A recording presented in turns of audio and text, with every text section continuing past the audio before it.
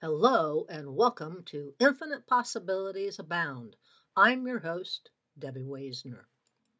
I want to start off today's show discussing the power of discernment and propaganda, if it's possible to use one to inform the other.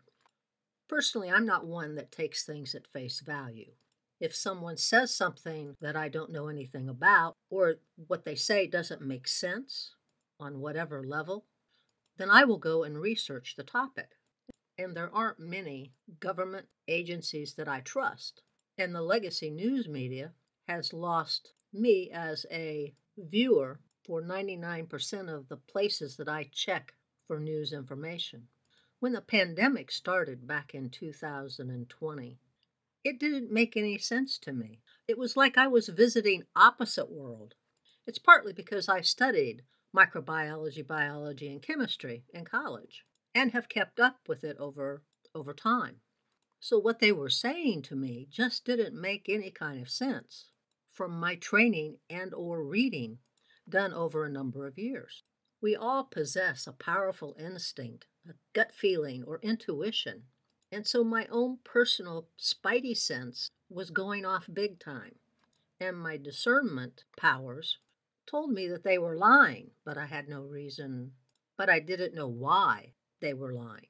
Earlier in 2022, a Freedom of Information Act by the Blaze shows that Health and Human Services spent $1 billion for a media campaign to build public confidence in and uptake of COVID vaccines using legacy news media outlets.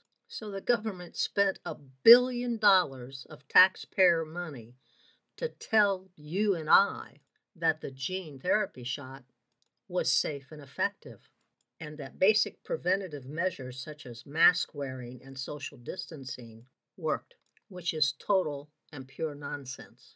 The documents released to Blaze revealed that hundreds of organizations in the news media were paid to produce TV, print, radio, and social media advertising to coincide with the release of the gene therapy shots. The government also used social media influencers and so-called experts to be interviewed and promote a mass vaccination campaign in the news. I don't know what a social media influencer would know about the safety of a gene therapy shot, but they were happy to take the money the government provided. These news organizations included ABC, NBC, CBS, CNN, MSNBC, the Washington Post, the Los Angeles Times, the New York Post, covered stories of these shots, but failed to disclose that they had received money, our taxpayer dollars at work, to support the vaccine efforts. Now, the Blaze contacted all of these organizations, and they firmly held and said that they believed there was no conflict of interest, that the advertising department would have no effect on the editorial staff's ability to choose what they write about. But somehow I don't think that's quite true. If your story doesn't align with large sums of money that are being spent by the advertisers, you're not going to have advertisers after a little while. But I don't trust the pharmaceutical industry, the food industry, the agricultural industry, and any number of foundations or NGOs. Bill Gates has, through the Gates Foundation, $319 to $320 million used by 30,000 grants to help train journalists. Because of the Gates Foundation grant, Mr. Gates' influence in the press is not to be underestimated, and it is far-reaching.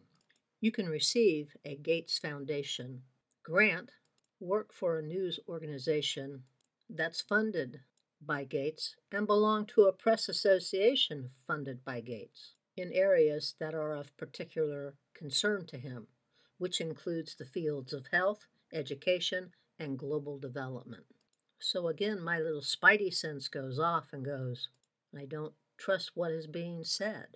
This wasn't the first time, or it's probably not going to be the last time, that the government infiltrates or bribes hundreds of journalists who then publish fake stories. Back in 1948, the CIA launched Operation Mockingbird, and they published fake stories at the CIA's request. My research on the shots from the animal studies that they had done showed that they weren't safe and caused problems. So my discernment, my spidey sense was working just fine. I passed the information on to my family and friends, and about half thought I was crazy, and the other half were curious. What I want to make sure that you understand and do is that you can feel and sense what's happening beneath the surface of a certain situation, circumstance, or action. Don't dismiss your feelings and instincts when they don't match. If your gut, intuition, and instincts are pulling at you, then something doesn't add up. You need to listen and investigate. Don't try and rationalize, make excuses, or force the circumstances or information to match what appears to be happening. Discernment is a superpower that you can develop with practice. It cuts through the deception, the falsehoods, the illusions, and the manipulations to get to the heart of the matter.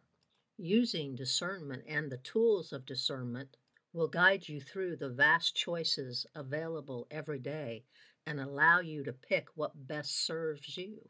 The thing about discernment is it's not emotional. It's detached, neutral, and a non-judging perspective. Being able to discern what is good, real, and true is an exceptionally valuable and helpful tool for your future health and wealth. You're going to run into people who are going to say, you're going in the wrong direction or you're wasting your resources. Trust in yourself first. Others may have their own agenda and you're not in first place. They are. Your job is to grow and improve your level of discernment. That doesn't mean that you can't ask for insight from others, but you need to develop your own opinions and beliefs on all matters. This means you have to honor your gut feelings and instincts over others. Things can become tricky because others may confirm or have a totally different interpretation or viewpoint. You have to decide how much weight or value to give the opinion of others. You're taking responsibility for your choices in life. When you take responsibility, you've gained the freedom to live as you see fit. Discernment cuts through the false and misleading appearances to arrive at the truth. Other times, the truth will be instant, obvious, and very clear to you.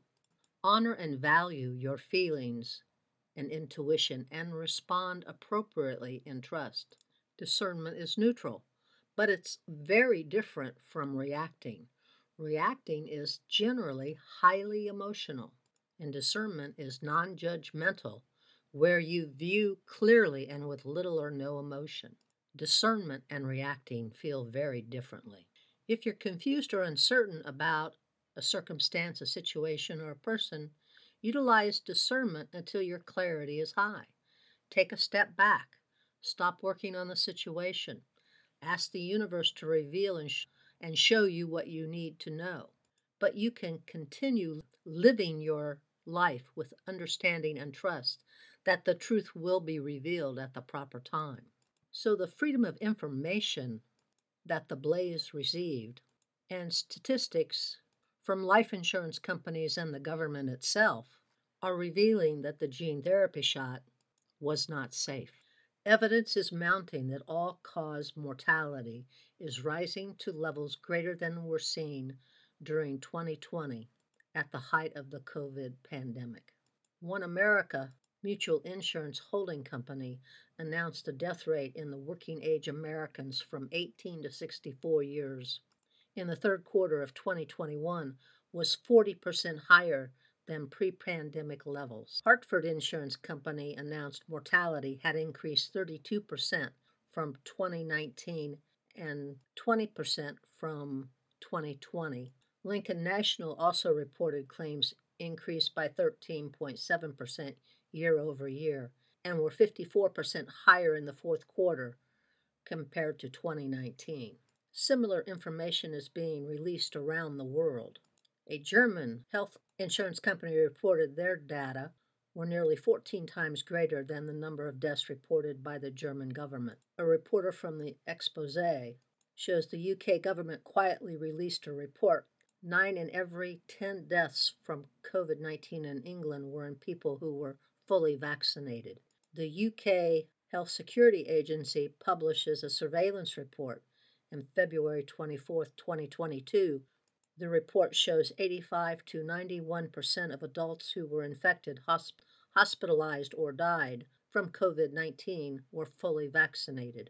A different Freedom of Information request from the Public Health and Medical Professionals for Transparency reveal that these gene therapy shots were not safe and had many adverse events. Anyone who went and got a shot was not presented with a full informed consent document. All of this information was hidden from us, and then they used fake news stories, propaganda, and censorship tools, used taxpayer dollars to pay and bribe the media, in an effort to keep all of the information from you and to spin it in such a way that it seemed perfectly all right, normal, and that they had everyone's best interests at heart. Unfortunately, that wasn't the case, and it isn't the case today. There are well-known expressions that appearances can deceive and all that glitters is not gold. So use your instinct, gut feelings, and intuition to develop your own personal spidey sense of discernment. Have you heard the term insulin resistance and wondered what it was? The cells in your muscles, fat, and liver ignore insulin signals to absorb circulating glucose, which then builds up in your bloodstream, triggering the production of more insulin. This means your pancreas has to make more and more insulin to get the glucose out of your bloodstream and into your cells. Over time, insulin resistance leads to many serious health problems and accelerates the aging process. So if you're feeling tired and sluggish, especially after a meal, or having constant cravings for sugar and carbs, you could have insulin resistance, which affects 1 in 3 Americans today. The exact causes of insulin resistance are not simple. It's a complex interaction that's still being investigated, but that is influenced by chronically high blood sugar levels, diet, lack of exercise, poor sleep, and environmental toxins. What you eat is of vital importance in dealing with insulin resistance. Generally, a healthy, balanced diet is the first place to start. You want to eliminate as much processed food as possible and limit refined carbohydrates like sugar and white flour, as well as starchy carbs from your diet. Choosing non-starchy vegetables will increase your fiber intake, which can help reduce high blood sugar linked to insulin resistance. Staying hydrated by drinking water each day is also essential. Intermittent fasting may prove beneficial in dealing with insulin resistance. So you need to understand how the food you eat and consume affects your body and how you feel after eating each meal, which is something only you can do. A new study was just recently published in September 26, 2022, from Baylor University on smartphone users, their attachment to the devices, and what it means. The overall result stated that smartphone users would be disappointed with their devices and social media to fill their need for purpose and meaning in life. Another conclusion was it would probably do the opposite and leave users feeling disconnected, unhappy, poor mental health outcomes. Dr. Christopher Piper said human beings are seekers. We seek meaning in our relationships, our work, our faith, in all areas of social life. we conclude that smartphone attachment could be causing a breakdown in social values because of unrestricted and limitless options they provide for seeking meaning, purpose, and inadvertently exacerbate feelings of despair while simultaneously promising to resolve them. Piper also said seeking itself becomes the only meaningful activity, which is the basis of addiction. As I've said numerous times, I'm not the biggest fan of all this technology. I absolutely see benefits to many devices and instrumentation. I see all of these things as tools that can help make life easier, to be more productive. But I see many people addicted to their phones instead of interacting with human beings right in front of them. So I'm not surprised at the results of this study and expect all future studies will show similar results. I'm fascinated by the mangrove trees that grow along the coastal regions around the world and into swampy areas. Their giant roots sticking up out of the water. It looks surreal to me. But mangroves are very important to coastal communities. They can protect these coastal regions from high seas, high winds, storms, and hurricanes. Mangrove forests sequester 5 times as much carbon as a tropical rainforest and absorb the brunt of storms, which can help protect people and inshore ecosystems. Mangroves also provide a nursery for young fish, crucial to a strong fishing industry. The fish hide and grow among the roots before heading out into open water. There are restoration projects for mangrove forests being done around the world. They would be helpful along the Louisiana coast and in protecting New Orleans. And there are more projects in Haiti.